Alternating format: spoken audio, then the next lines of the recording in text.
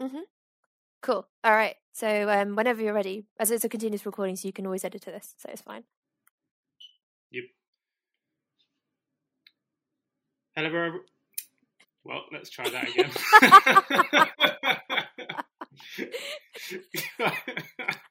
Hello.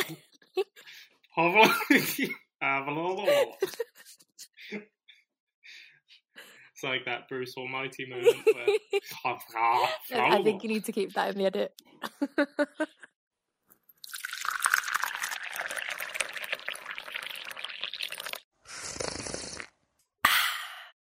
Hello, everyone, and welcome to the Teacher Standard with myself, Jake. And me, Vinaya. And we've just started our holiday, everyone. We're on holiday, people.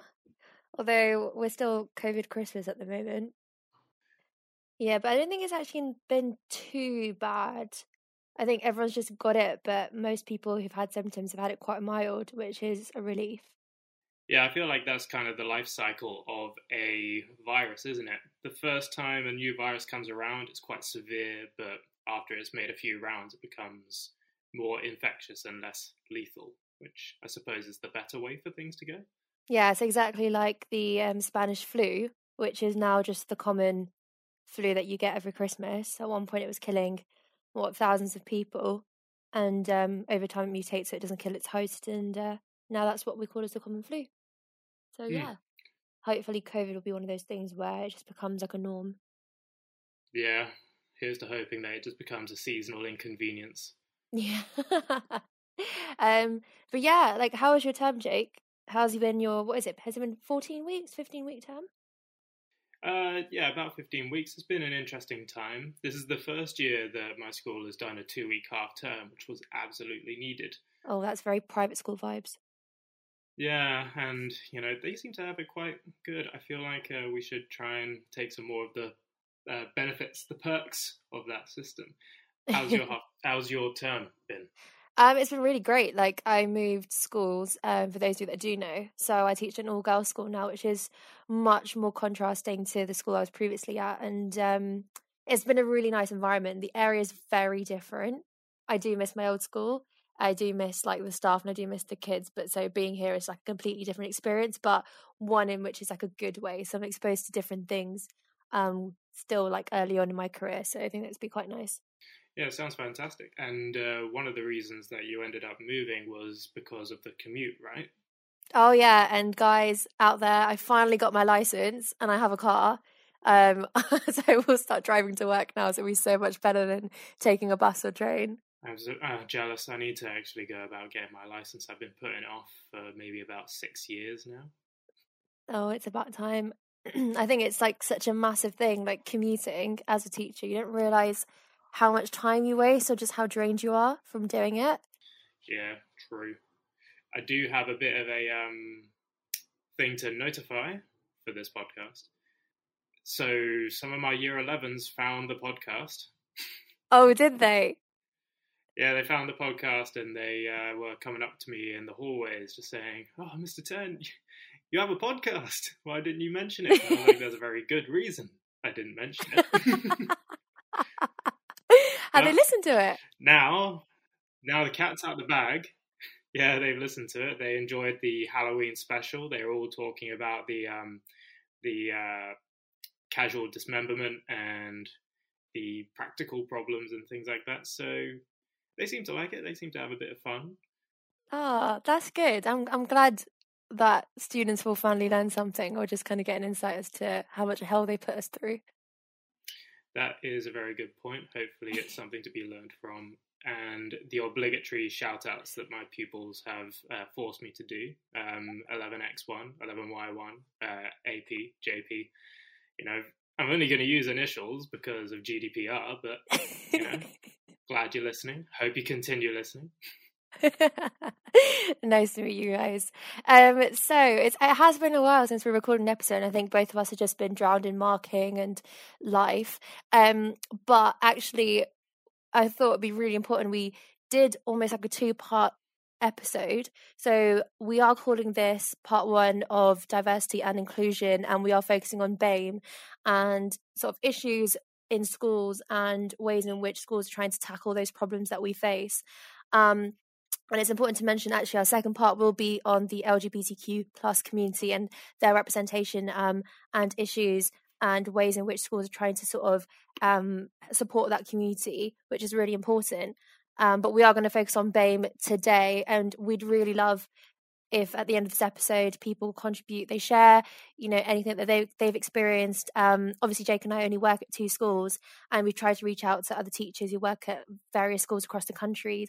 But if you are someone that works in a school and knows ways in which schools are trying to tackle certain issues, and that's something really positive that you could share, we'd love to hear from you. So do drop us a message on Instagram or comment on the post that will follow, and we're really excited to kind of share that on the following episode after. So just kind of kicking off, I was looking at what the definition of diversity is, and Jake, you can either agree or disagree with me, because this is something I kind of Googled, was diversity is the variety of people, including ethnic origins and sexual orientations. So we are kind of just focusing on the BAME at the moment, and the second part of this episode later on will be on the LGBTQ plus community.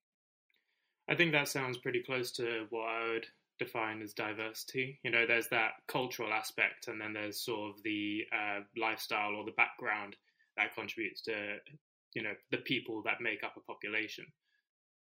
Yeah, exactly. So, I actually found this quite hard to research. A lot of the studies were kind of to do with not the UK specifically. It was more the wider world, especially like the US or other parts of countries. And I was trying to, I guess, find some like wholesome statistics and just look at what the general picture was. And I think one thing is to say is that schools are trying to become more diverse. It is still kind of an ongoing progress of development, especially when you and I were at school, which wasn't such a long time ago, less than 10 years ago. But what it was then and what it is now, there are still issues that exist, but there are ways in which schools are actually trying to tackle that, which is really positive. What I did see was these statistics show that there has been an increase in the number of students from ethnic backgrounds that have joined British schooling, which kind of, again, gives the stats towards a more diverse community, and I guess educates the wider population about different cultures and religions. But again, like, just because the numbers have gone up doesn't mean that a lot of the issues have been resolved, and I think we're going to talk a few about them today. Yeah, credit where credit's due. We do need to acknowledge the progress that's been made over the recent, I suppose, decade or few decades. Some of the things that I've noticed just seem to be fairly, what's the word? Stubborn. God, really struggle for that word. Stubborn issues that are really difficult to resolve. Yeah. And I was just kind of thinking about my own experiences in schools, and actually the current school I'm in, they set up a focus group where teachers got together to talk about diversity and inclusion, as well as pupils and students, and we kind of voiced our opinions, and the school has now taken the initiative to kind of listen to everyone and find ways to resolve the matter. Something that was really important is a lot of schools can say that they are multicultural or they are diverse, but something that one of my SLTs said was, actually, we can't call ourselves a school that's truly diverse or multicultural if we cannot understand or tackle all the micro behaviors and issues that still the school faces. And that's just not that school, but every single school in the country has that and has to kind of acknowledge that. And I thought that was really powerful, and actually a really positive way of looking at it, and ways to kind of move forward is actually using student voice. Yes, student voice is really important when it comes to addressing diversity and inclusion issues, because at the end of the day, they are the ones that we're trying to help by addressing these issues. If we don't have people's feeling like they are included within, UK schools, then they're going to feel isolated. And similarly, what you're going to end up with is pupils that aren't from those diverse cultures aren't going to really understand people that have different backgrounds to them, which can cause it their own set of issues. Exactly. And I can't remember the name of the show, but I was watching a show where it was somewhere in the Midlands. There was a school that was in a very sort of white British area. They didn't really have much diversity, and the school swapped with students from an area where a much more, I think, a Muslim community, and the students swapped housing. They went to basically live the opposing life, I think, for about 2 weeks. And so much diversity and so much more awareness was made for those students from, you know, the different places, because there's so many misconceptions about people's religions and cultures which have come from, you know, generations or wherever you've grown up. It could be just the environment around you has suggested certain ways in which cultures and religions, you know, exist and practice, which is sometimes inaccurate, and that misconception can lead to, you know, conflict instead of healthy relationships and healthy understanding of, you know, the people we live with. I think I recognize that show that you're talking about. One of the scenes that sort of lingers in my mind was when one child, you know, in that classic innocence that only really children can show, they were talking to the Muslim child and saying that, "Oh, you don't eat bacon. Oh, I couldn't live without bacon." And the other person, it's just really sweet, really funny. They seemed to get along really well. It was quite adorable. Oh, that does sound that. I think I remember that scene. But yeah, I think that show was actually quite eye-opening for a lot of people. So some of the issues I've highlighted that I will kind of, I guess, talk about and we'll discuss together is stuff that I've noticed, maybe I've experienced myself, but also what students have actually voiced to us as teachers when we've talked about this topic with them. The first is religious symbols. So I have a story, and I may have mentioned this before in a previous episode or wherever else. But firstly, like the idea that some people don't know the origins of certain religious symbols. So, for example, when I was at primary school, I, you know, my family have grown up with the religion of Jainism, and the swastika, which is now, you know, seen in a negative light, was stolen from our religion by Hitler and was flipped and twisted to then form the Nazi symbol. So in primary school, when they had asked us to make a box that was representing religion and culture, you had to knit it. I was knitting, well, what looked like the swastika, which wasn't. It was my Jainism symbol, which didn't look like that. I was knitting that and obviously got flagged up for safeguarding, being like, whoa, why is this child drawing the swastika? What's going on here? And, you know, I was about, how old was I? About 10. I was trying to explain to the teachers that, no, this is my religion, this is Jainism. And they didn't really know what that was until my parents had to educate them and tell them about that and tell them the history of that symbol. And I found that quite interesting and something that stuck with me, because then I almost became embarrassed of my religion because I was scared of what everyone else on the outside was going to look in on me if they didn't know what it meant, especially at that age. And growing up, that is just a story that has stuck with me, and something that I found that was really important, that we should educate the people around us about the origins of our symbols and any negative light that has been shone on it, you know, why that is the case. Yeah, I don't know. Have you ever heard of any stories like that? I think the stories that I've heard of that relate to that are generally people not really understanding the significance of head coverings of some of the pupils that I have in my school that are Muslim. For context, the school that I worked at up until recently was vast majority white British, and there wasn't much education to do with religious symbols or cultural practices. And so you had a lot of people that would essentially try to pull down sort of head coverings or ask people to take off their head coverings and things like that. And it's just one of those instances that can feel very isolating for someone that practices those, that have those cultural practices. Yeah, and I think it's in France they've got the ban on students wearing hijabs or people wearing hijabs. Is that right? Yes. Yeah, Yeah. that's correct. Yeah.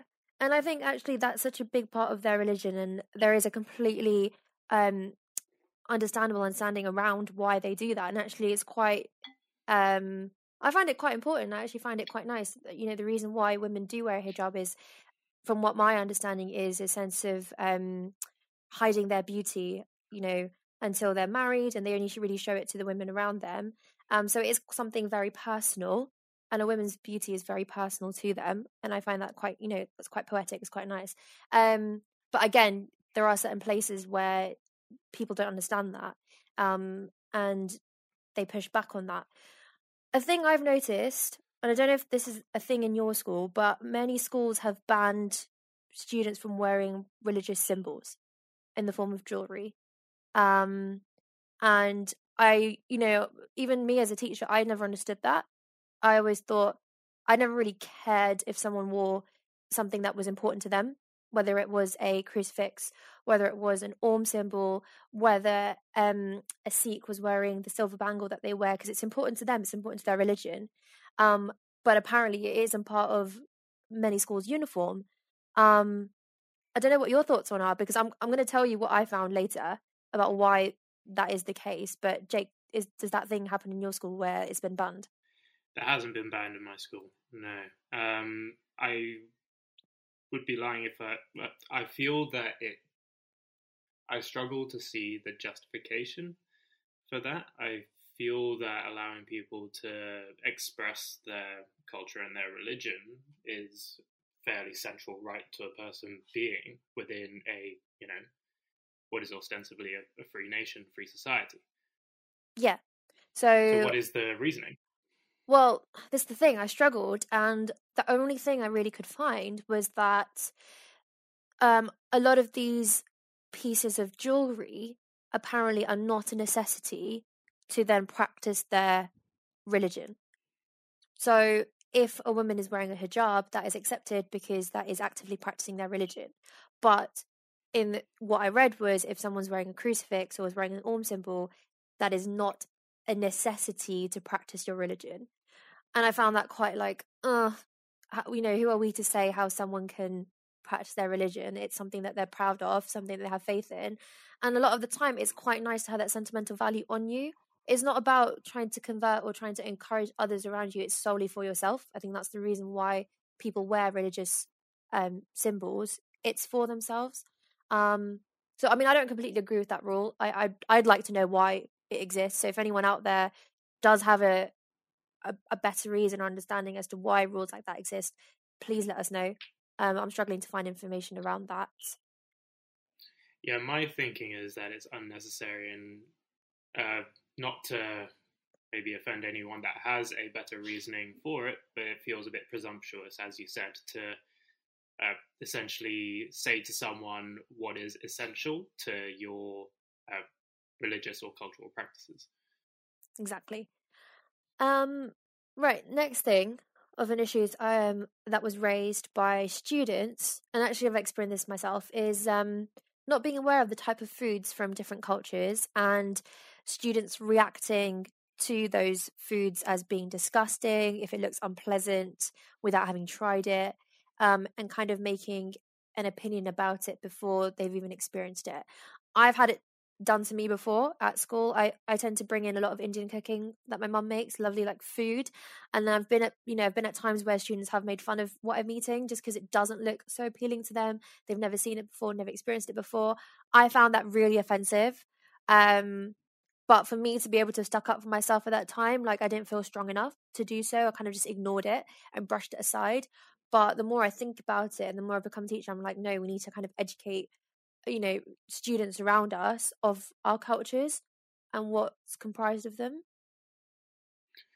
I think that sounds quite close to the experience of quite a lot of peoples throughout the country, in the UK, and from what I understand, quite a lot in the USA, where someone who comes from a culture that has maybe a cuisine that involves a lot of spices or fermented ingredients and things like that, other peoples that are from that are more familiar with the local cuisine, sort of isolate that people and make fun of their cuisine. And I do think that's particularly cruel. Yeah, it is. And it's strange to think that that was kind of acceptable when we were at school, but now I think about it, it just rages me. But I was just thinking of ways in which we can tackle these problems. And one way, which kind of links to another issue, which a lot of students have recently raised, which I found really interesting because I never really had a massive issue with this because I never thought about it so deeply. Maybe because I'm not a huge religious person myself, but um, this idea of equal celebration of religious events rather than just highlighting a few. So, for example, this country is primarily Christian. It remains around Christianity, and so we celebrate Christmas massively. But obviously, there are different um, what religious groups in different schools, and so they celebrate different events. I guess in a higher priority. Well, of course, Christmas, the holidays in the school calendar are the Christmas holidays, the Easter holidays, and things like that. And there's relatively passing consideration to other religious holidays. I think it's something that impacts both staff as well as pupils in schools. I've been aware of staff within my school that have struggled to be able to get time out in order to celebrate, Islamic traditional holidays, because the administration of the school didn't really understand or appreciate the importance of those holidays to those cultures, which is, something that might not really occur to someone who isn't from something that isn't the mainstream religion or culture. And what students have said is that those that celebrate other events, may it be Diwali, may it be, Hanukkah, may it be even a religion which is much smaller and isn't one of the main big five, is that their religious events are kind of glossed over at school, which is a place where they spend most of their time. And they want to kind of have more of a voice or have more of a celebration or more of an acknowledgement. So one way in which we kind of discuss this with schools and what I've kind of read and what's happened at ours is we are kind of forming a calendar where we have all the significant events of religions on there. And so looking at the database of the type of students that we have and the religious practices that they go about, we input their big events into the calendar. And on those specific days, there should be some sort of lunchtime event for those group of students so that they have an opportunity to celebrate, and that there should be some sort of bulletin that goes out to all students to say, whether it's Happy Diwali, Happy Hanukkah, Eid Mubarak, so that all these students felt like they're inclusive in the school community. And I thought that was really powerful because actually that makes such a big difference, and it creates some sort of pride within students to actually carry on, celebrating their religion and not having to conform to just the British society of celebrating just Christmas.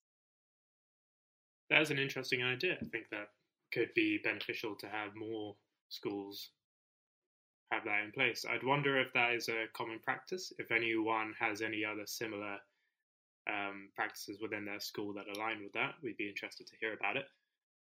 Yeah. And I think tied into that was this idea of if there is a certain event, then the food that's kind of associated with that event would be presented. So students would actually go try the different types of foods from different cultures. And I thought that's quite a good idea that schools are trying to do now. And that will actually make quite a good positive change in the future. Yeah, have you got anything that you've read? So I wanted to sort of, whilst we were talking about things that are related to our own personal experiences to begin with, I thought I'd go in with that to start before I go into the research that I've gotten. Yeah, go for it. Cool. All right, so from my own perspective, so for reference, I am of mixed descent. So I have some Chinese heritage, Jamaican heritage, Eastern European, and then partly British.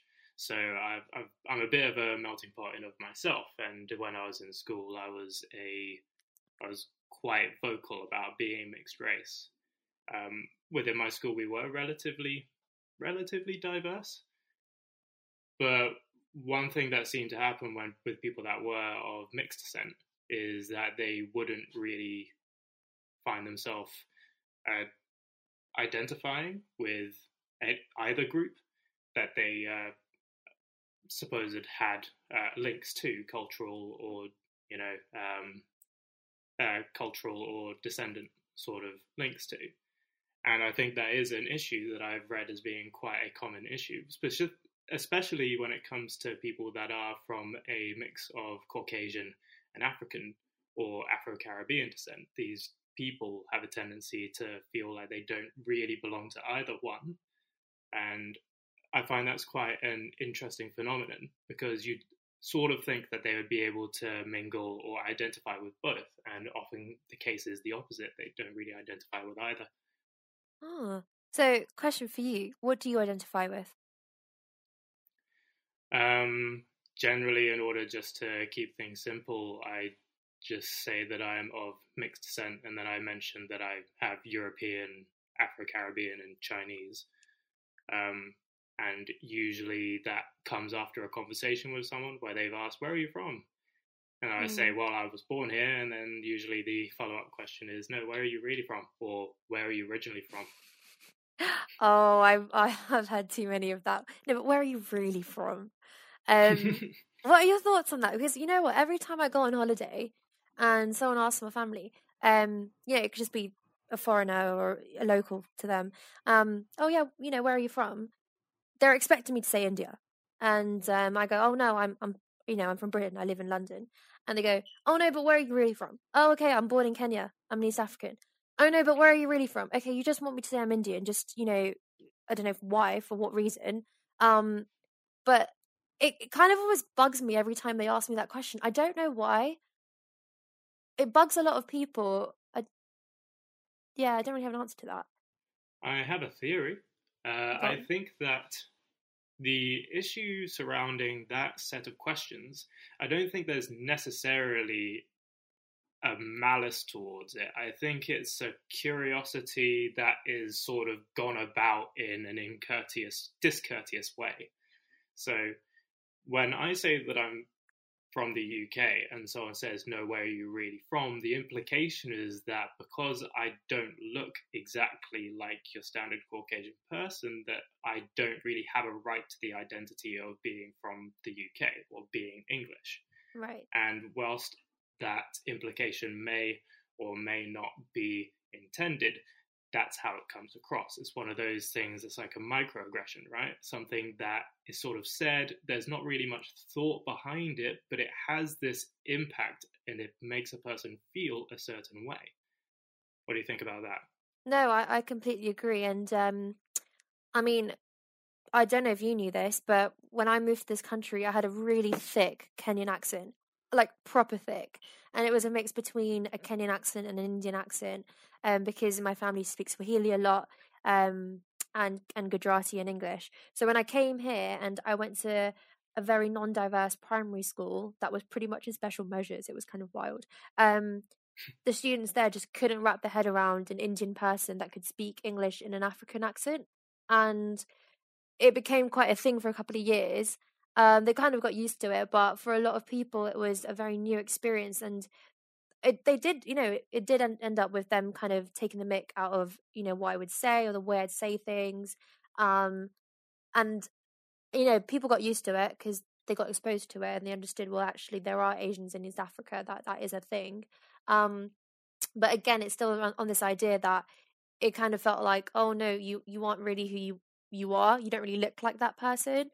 And even sometimes growing up, actually, like year 7, year 8, when people are like, oh, where are you from? I'm like, oh yeah, I'm from Kenya. They go, but you're Indian. And I'm like, yeah. They goes, but do you have black parents? I'm like, no, that's not how genetics works. Like my Indian family went on a boat, they moved to East Africa, and then they repopulated until I was born. That's how it works.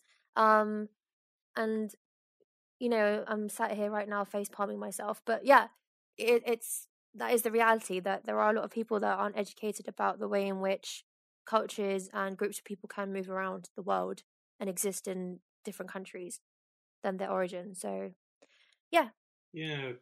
There's like two aspects to that, isn't there? There's almost this presumption that the person that you're speaking to thinks that they know better than you do your own identity, which is one thing that I did experience quite a lot in school. I would explain how I'm mixed race, and generally people would just say, no, you're white, or no, you look Chinese, so you're probably just Chinese. And like, that sounds, to my own ears, that sounds ridiculous, but that is genuinely some of the things that people said. And then there's that aspect of people tend to have relatively unkind or not very considered thoughts to do things that they're not familiar with. There's actually a bias to do it. It's the bias of familiarity. People will tend to have more nuanced thoughts, or more, sympathetic or more positive attitudes towards things that are familiar to them, or things that they've seen before. So if something comes along that's novel, people have a tendency to almost distrust it, or to try and interrogate it more. Interesting. I love that part of psychology that you just dropped there. No, I like the way you phrase that. Actually, I can identify to that quite a lot. Yeah. Have you got anything that you've read about? Oh yes. So a decent amount of what I've got has come from a combination of what peers within the educational industry have said to me, and what I've found in my reading. So what I did find quite interesting, and something that I wanted to go back to, was some of the curricular issues to do with diversity. Oh, Right? yeah, go on. So the UK curriculum, as we both are probably quite aware of, is relatively focused upon European, maybe some American advancements within their subjects. Yeah. And the government guidance is that it is essentially up to the school's discretion to build up diversity on top of the existing national curriculum, which is essentially a do what you want. I'm not going to force you or encourage you to do things either way. And I think that that's quite problematic in a fair few schools. So let's think about that guidance when it comes to a school that doesn't have very much diversity in its population, where it's a majority white British population.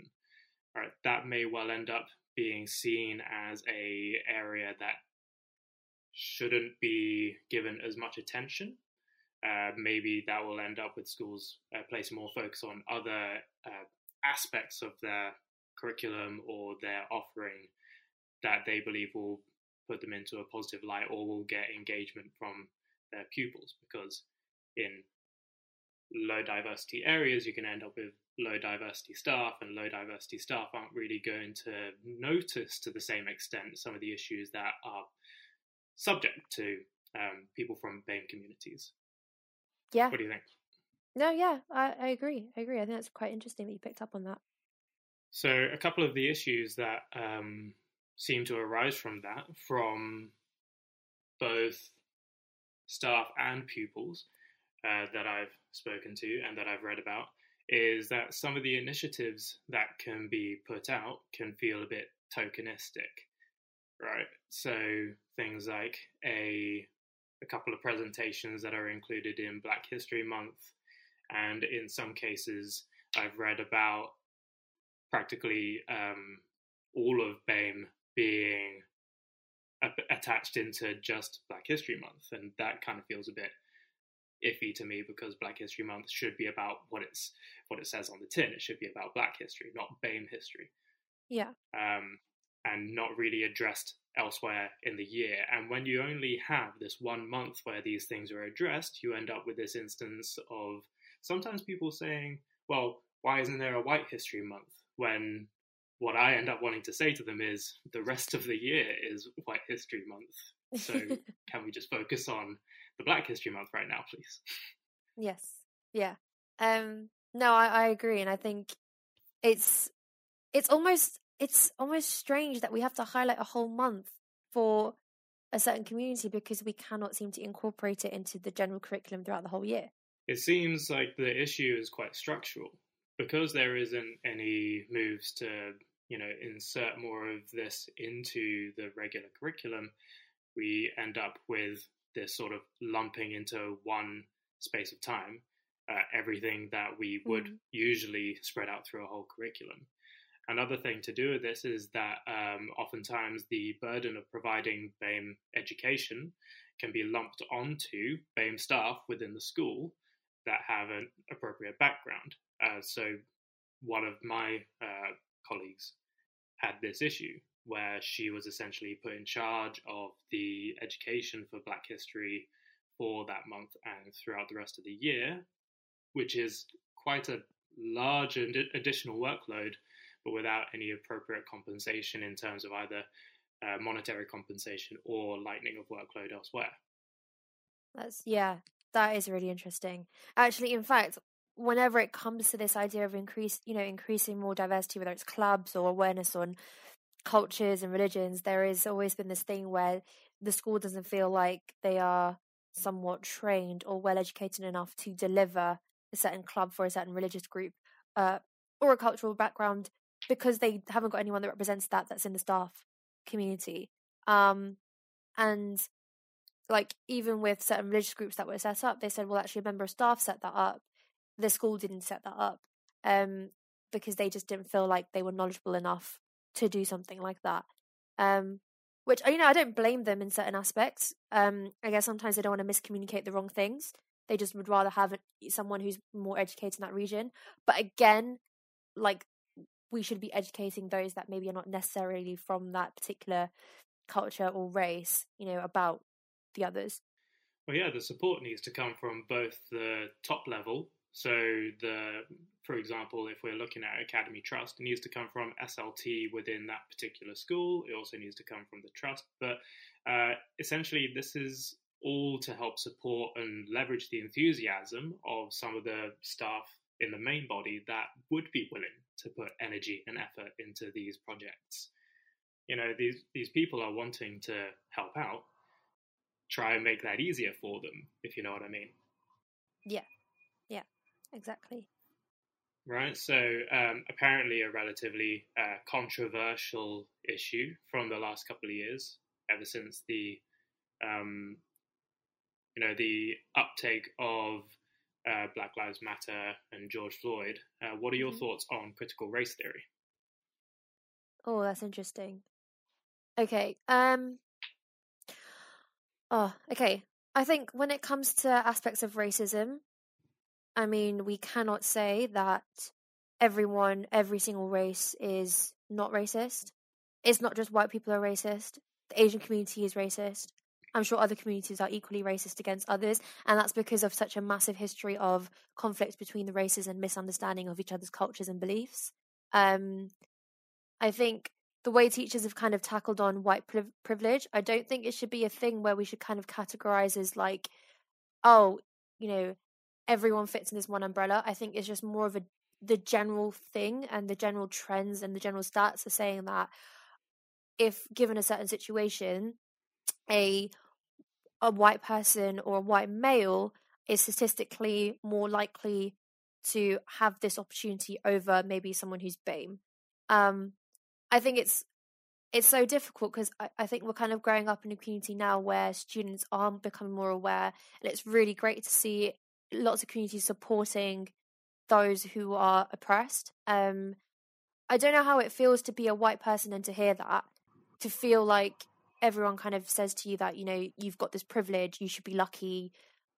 Yeah, I don't know. Because every time I hear that, you're a brown female, you have to kind of work extra hard. I always hear it from older generations that like, oh, why Indians are never kind of considered like leaders or at the top is because we kind of work a lot, and so we're kind of expected to stay at that level, and no one would be there to kind of take our jobs. And I'm there like, whoa, okay, that's really extreme thinking. But I mean, what's the wider picture around this? I really don't know. I think an issue with it is what you tacked onto there is that people who are, from the UK and are of Caucasian descent do have a particular emotional reaction to the term white privilege. And I think a part of that is to do with how the concept is communicated to them. Essentially, what it sounds like is saying, you're white, your life is easy, right? And it often is communicated without the accompanying aspects of neurotypical privilege or able-bodied privilege or economic privilege. There's a whole variety of different aspects that if you essentially if you are neurotypical, you don't struggle with something like autism, depression, anxiety, or other mental health issues or neurotypical issues. If you are able-bodied, if you are from a wealthy background, that those do tend to afford you certain benefits because there are systems within society that tend to work towards or work with those criteria in mind. Mm. But just because you have certain privileges doesn't mean that your life is easy. You might have economic privilege, white privilege, and you might be able-bodied and you might be neurotypical, but maybe your home life is difficult, right? It's not saying that you have no right to struggle and you have no right to be happy with the progress that you make. It's just something that you should be considering when you're essentially making an assessment of someone else who comes from a different background to you. No, I completely agree. And actually, I mean, look at the school stats. In a lot of the disadvantaged background areas, white males are a significant proportion of that. And that's not white privilege there. That's just the home lives are very different. And unfortunately, there is such a large, category of those students that will not have the equal opportunities that people think that they're going to have just because of their race. I think a lot of it is now coming onto I think it's more socioeconomic is becoming the big divider. Apparently, only 6% of school leaders are from BAME backgrounds, according to the Department of Education. I can believe that. Yeah, from my current experience and from the experience of other teachers that I've spoken to and other schools that I've seen, I can believe that. I think that it is problematic. But also, isn't the number of teachers just generally, there is a very low percentage of BAME teachers across the country? I'm not that familiar with the distribution of ethnicities amongst teachers. I do tend to see that most of the people from BAME backgrounds are found within either middle management or lower. Okay. Oh, here we go. Found some figures. It says in 2019, 85.7% of all teachers in state-funded schools in England were white British. And 92.7% of head teachers were white British. And this is from the government website. Okay. Could you say those stats for me again, please? Yeah. So in 2019, 85.7% of all teachers in state-funded schools in England were white British, with 92.7% of head teachers were also white British, and 75.8% of teachers were women. And there were more female than male teachers in every ethnic group. Interesting stats. Okay. Now I'm trying to crunch what I imagine is some form of calculus into how those numbers should filter through, incrementally higher positions within the school structure. I feel that if there is, say, roughly 13% of the educational sector of teachers are non-white British, then we should see those percentages roughly corresponding to higher management and senior leadership. But there's in fact an increase in more for head teachers than general teachers, which I find quite interesting. Sorry? Well, the head teacher stats is higher than the teacher stat. Huh. So there is a lower percentage of ethnic diverse head teachers. Now I'm questioning the validity of having brought this up because now it sounds ill-considered. No, as in the stats make sense. There's hardly any BAME teachers and there's hardly any BAME head teachers. But is that because that they don't tend to enter the profession? Or, I mean, this is the whole of England. How diverse is every aspect of England? I mean, there's a lot of communities up in the north which have a very small BAME population, so it makes sense why the figures may look like this.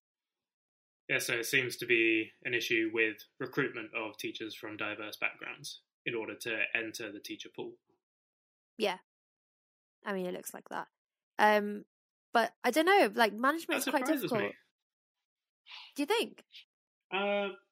Yeah, I think I just made the assumption that considering the UK is relatively diverse, that a reasonable proportion of that diversity would enter into the teaching profession. But do you think just where we live, meaning London and South London, is more diverse than going up north of England? Yeah, I've fallen victim to another bias. No, but as in, like, I didn't know this. It was only until I went to uni and I made a friend from a girl who was from York, and she was like, Vinay, like, you're like my first coloured friend. And I was like, what? Her town is just full of white British. No BAME background at all. Yeah, I suppose. My school was relatively high proportion of people from non-white British backgrounds, and then similarly with my university, and then our intake at Teach First was, in my memory, it's relatively diverse. It was very diverse. So yeah. But I think that's really positive that we have got teaching programs though that exist now that are very diverse, and I don't think their stats are based on, like, how many Asian people can we recruit, how many black people can we recruit, but actually how many good people can we recruit. That's quite powerful. One thing I did want to ask you, Jake, actually. So your name's Jake. How many teachers have ever got your name wrong? Well, they've gotten my last name wrong. Really? How have they pronounced your last name? Oh, they've spelt it wrong in the sense that they've written the number. TEN. Sometimes 10. I don't know if that is misunderstanding or they think it's some kind of funny joke. My first name, no, never been mispronounced, except for calling me Jack, which I think is just a memory issue. Okay. So let's just take your surname, for example. How did it make you feel every time they tried to misspell it wrong? It feels odd. I don't think that it is immediately clear that the last name Ten has roots within China. So I think that they just think it's a funny, unusual name. It just confuses me, really. Okay, and I'm glad you said that, because what students have raised is how teachers, not all teachers, but a lot of teachers that are from non-BAME backgrounds tend to not put an effort into learning their real names, and they feel almost a slight sort of imbalance or injustice that, when you read a register and they can pronounce like all the classic names, all the really easy ones, but when it comes to one that comes from a certain cultural background or a slightly different language where they struggle or they don't make an effort or don't ask, to be corrected, and students feel embarrassed, and they feel embarrassed about their name and origin, to even a point where certain students just end up changing their name for the majority of their schooling life because they've just given up on, the adults around them or even the kids around them trying to pronounce their name. What are your thoughts on that? It always makes me a bit sad when I have someone that is clearly from some other culture that has a unique name and they essentially just say, no, just call me Eleanor or something like that. And it's just like, you have a really lovely name and I want to refer to you by that. I might mispronounce it the first time, but I think it takes so little effort when you're doing your first register to say to your pupils, if I mispronounce your name, please correct me. I will make an effort to say your name correctly. Yeah, exactly. And I mean, I've experienced this a lot. I think I came to a point where it's just constantly like every lesson it was just like, no, my name's Vinaya. It's not Vinya. It's not Vanya. Like, just read it letter for letter.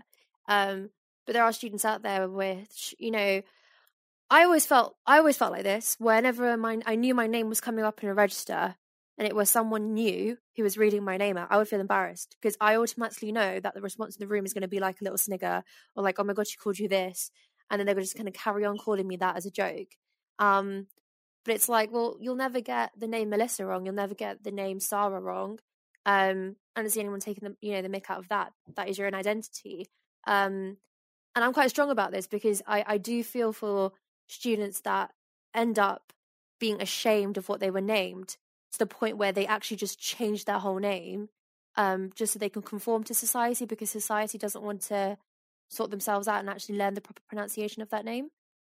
It's such a simple and minor thing to try and accommodate someone's name. I feel like if I intentionally said someone who has a standard British name incorrectly repeatedly and then just gave up, that person would be indignant. Why can't we give that same courtesy to someone else? And I think it is such a powerful thing. It's just, taking that much effort to learn and appreciate someone else's name. Yeah, like you said, it doesn't really take that much effort to learn it. I know there are certain, language barriers where it's like you might not be able to pronounce certain letters because of just the complexity of the language. But the fact that you try and maybe apologize for pronouncing it wrong, I think that person would give you a chance. Or just at least feel kind of acknowledged. I think pupils do appreciate it quite a lot when you put that effort in. It's not even just from BAME backgrounds. There's certain names that are local to the UK, which are unusual compared to the regular English language, but such as the Irish name Aoife, which is spelt a bit unusually. When I got that right the first time, the expression on that kid's face was overjoyed that a teacher managed to say it properly. Yeah, is this the Aoife? Yeah.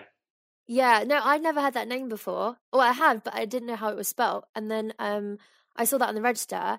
And do you know what? Instead of me attempting, I just said, so I was like, if your name is spelt like Aoife, could you please tell me how to pronounce it?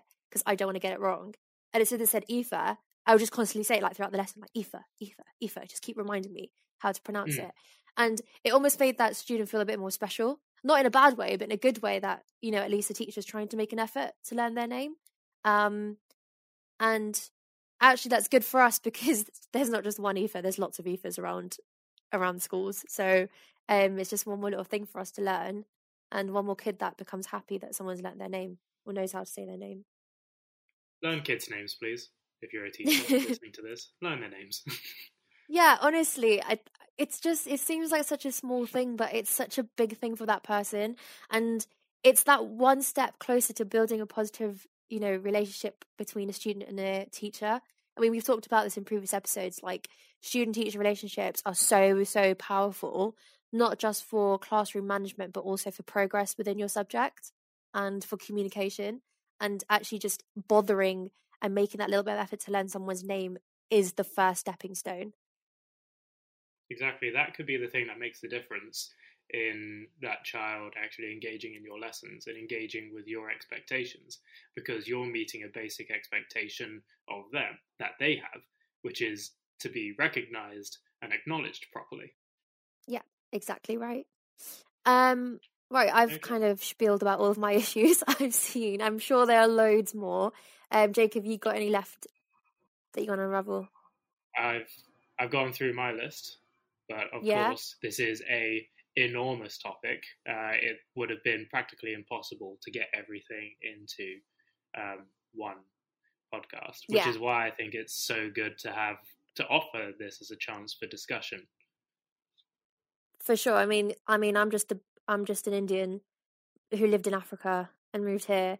Jake's a whole kind of genetic mix of different ethnic backgrounds, and even then we're just two people and we've only experienced very few schools and very few experiences between us, but I'm sure there's lots of people out there that have a lot to kind of say on this topic. So do get in touch with us. We'd love to share it. We'd love to probably share it as the intro for our next talk around diversity and inclusion. Again, if anyone has any stories or any sort of suggestions on future episode, if you'd like to get involved in one, please get in touch with us. We're always looking for collaborations, and we will try and fit you around, and we'll find some time to record, because both of us are incredibly busy during term time, but we'll do our best to release more episodes soon. All right, thank you so much for listening. Yeah, thanks everyone. If you haven't checked out our previous episodes, go back, have a listen through some funny ones, but also some more research reality ones, and we'll see you for Diversity and Inclusion LGBTQ+ episode coming out later. Bye. Bye.